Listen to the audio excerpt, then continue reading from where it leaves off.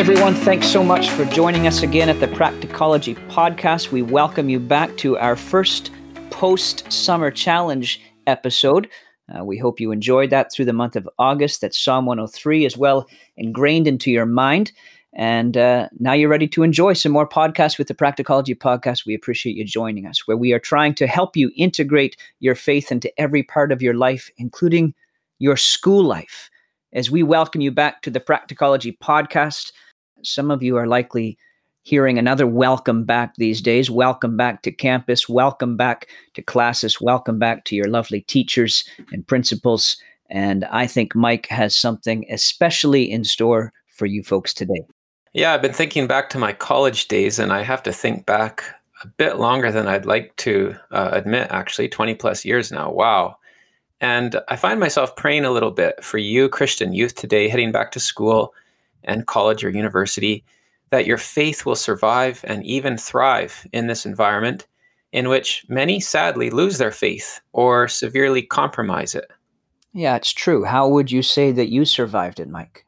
Well, it's not just a theoretical question for me, Matthew, as if, there never was a danger that I might not survive. I definitely felt pressure at college. But for me, it was more the temptation of pleasure. I heard what the other guys were seeing and doing. I saw what was going on campus, and I felt a tremendous inner desire to experience the same pleasures. And I know it was the Lord who brought me through, but I'm asking myself, how did he do it? How did he rescue me? Well, I think a full answer to that would require a few episodes, and maybe that would be something we do someday, Matthew, talk about how our faith can survive college. But one of the things was he had me stay with a wonderful Christian family during college, and I don't know where I'd be without that. But one of the big things he used to preserve me was this sense that he instilled in me of sin isn't good enough for me. I'm too special to sin. Now, I know that last phrase might come across the wrong way to you. It might sound really prideful, but I can assure you it isn't, as I'll explain. It also doesn't mean I never sinned. I fell again and again and again. Not so much in my visible outward life, but in my private life, my hidden life. When I say God brought me through by this sense of sin not being good enough for me, this sense that I was too special to sin, I mean that time and time again, I woke up with my face in the piggy feeding trough of sin, felt awful to the guts of my being, told God I was sorry for sinning again, and I headed back to my Heavenly Father thinking, that life of sin is not for me. That's not where I belong. I'm too special for that stuff. In other words, I felt a huge inner appetite for sin, indulged as much as I could get away with without too many people noticing. But ultimately, I kept going back and back to God because I knew I couldn't waste my life in the muck. And in this episode, I want to help others cultivate that sense by giving you a slogan to say and explaining what it means. The slogan is, I'm too special to sin, and the Lord can use this to preserve you through times of great temptation. It sounds really interesting, Mike. I think this is going to be helpful. I'm very thankful that you are not spending and wasting your life in the muck.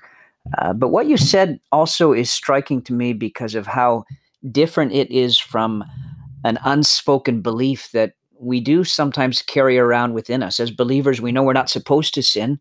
But as you've reminded us, we experience the temptation to sin as enticing and powerful as others do at times. And we have this unspoken belief inside of us that says, God's withholding something good from me. This thing that he calls sin, it's actually immensely pleasurable, isn't it? It's this wonderful thing, but because I'm a Christian, God isn't letting me enjoying it. He's withholding something good from me, we think. Yes. And if that unspoken belief goes unchallenged, we may manage to say no to sin a time or two, but we'll be miserable in the process. Everyone else will be watching this funny movie, laughing their heads off, having a great time, and we'll be shut up in our rooms thinking, I can't watch it and join in because some of the humor and scenes are immoral. Unbelievers get all the good stuff. This is so boring being a faithful Christian. But what if the truth was completely opposite? What if the truth was, that lewd movie isn't good enough for me? It's a waste for me. I've been called to belong to something better. Well, if that was true, Mike, that would make a world of difference. So what you need to tell us now. Is that true? Yes, yes, it is. Matthew, can you read 1 Corinthians 6, verses 12 to 20 for us? And as you're flipping there, I'll just get the context. In the context, Paul is telling the Corinthians why they shouldn't commit fornication with prostitutes. And as we'll see, his strategy is not to tell them, listen up, we're Christians, and there are certain pleasures too enjoyable for us. Our God wants to limit us from such amazing experiences.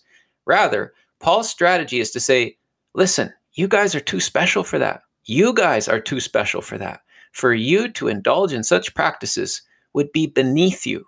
Good way to frame it. All right, here's 1 Corinthians 6, verses 12 to 20.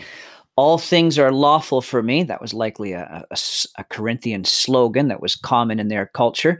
All things are lawful for me, but not all things are helpful. All things are lawful for me, but I will not be dominated by anything. Food is meant for the stomach and the stomach for food, they said, and God will destroy both one and the other. The body is not meant for sexual immorality, but for the Lord, and the Lord for the body.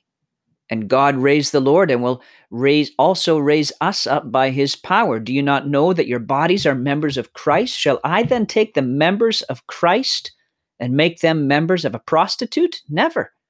Or do you not know that he who is joined to a prostitute becomes one body with her? For as it is written, the two will become one flesh. But he who is joined to the Lord becomes one spirit with him. Flee from sexual immorality.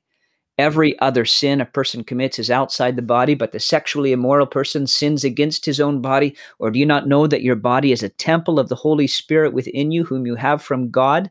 You are not your own, for you were bought with a price. So glorify God in your body. Thanks, Matthew. And to our listeners, I just ask, did you hear Paul's approach there? Imagine if he'd taken a different approach, what we could call the law approach. He would have put on his best killjoy face, crossed his arms, and said, you Christians shouldn't do that because that's not allowed. It's off limits for you.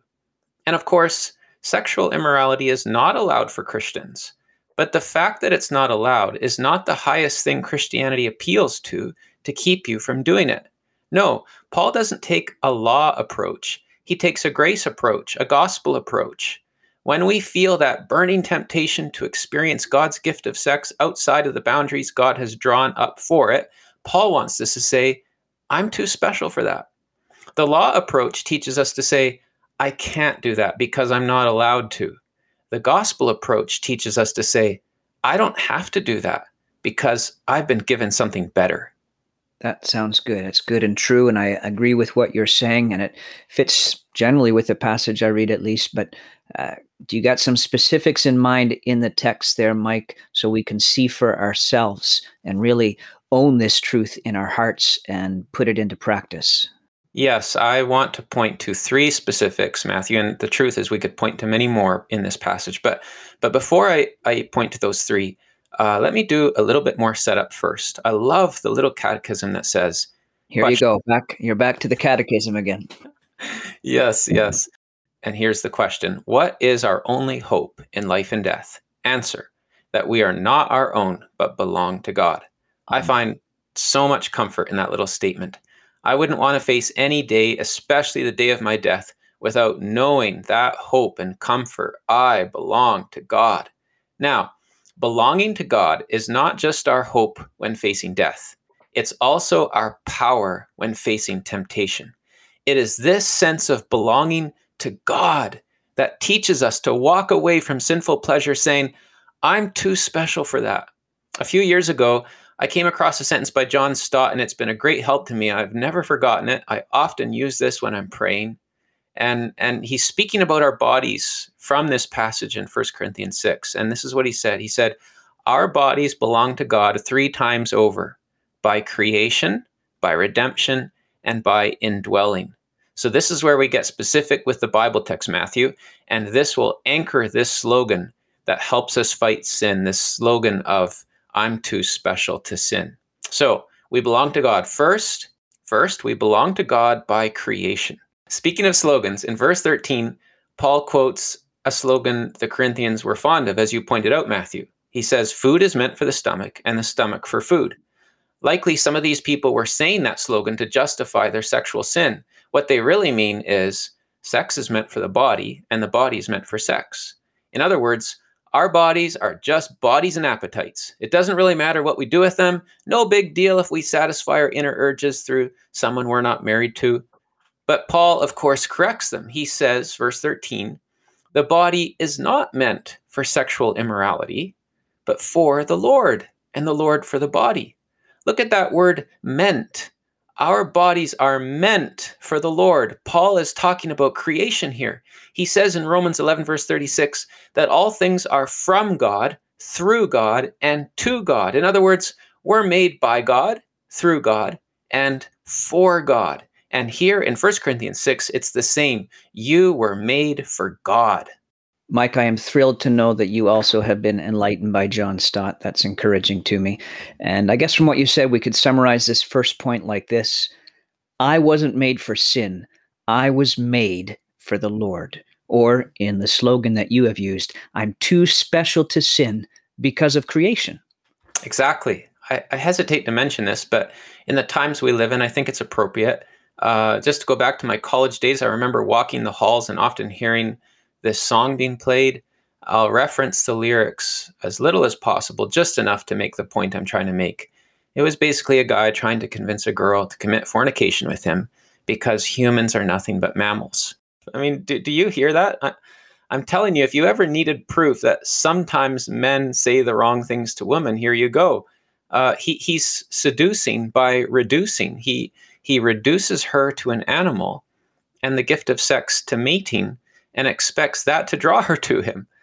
Meanwhile, where has he gone wrong? He's gone wrong with creation. You and me ain't mammals. No, no, no, no. We say, I'm too special to satisfy my sexual desires in this setting, in this place. And so is that person I'm drawn towards right now. We're both too special to sin because we were made by God in his image, made not for sexual immorality, but for the Lord Jesus himself.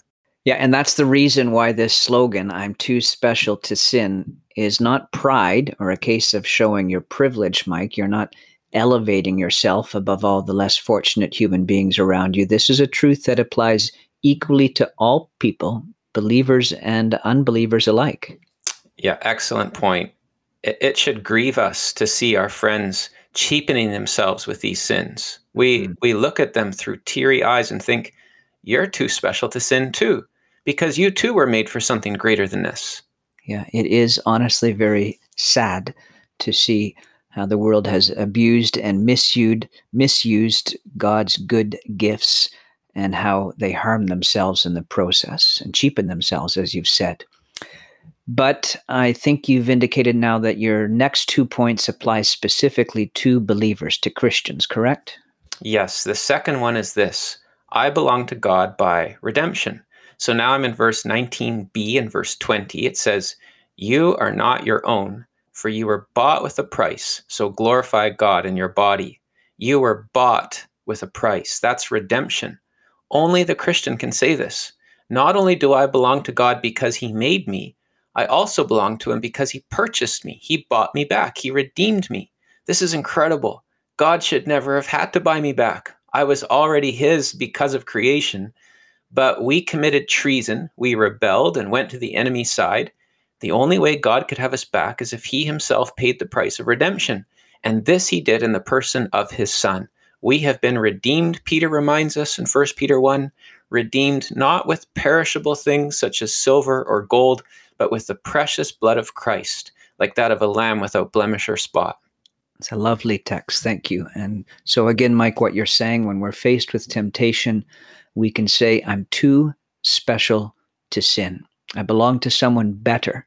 I belong to him because he made me and because he loved me and valued me so much that he was willing to give his life to have me back with him. He's redeemed me. And that brings us to the third point. We belong to God by creation, redemption, and by indwelling. Because we've been bought with a price, our bodies are now a temple. Listen again to verse 19.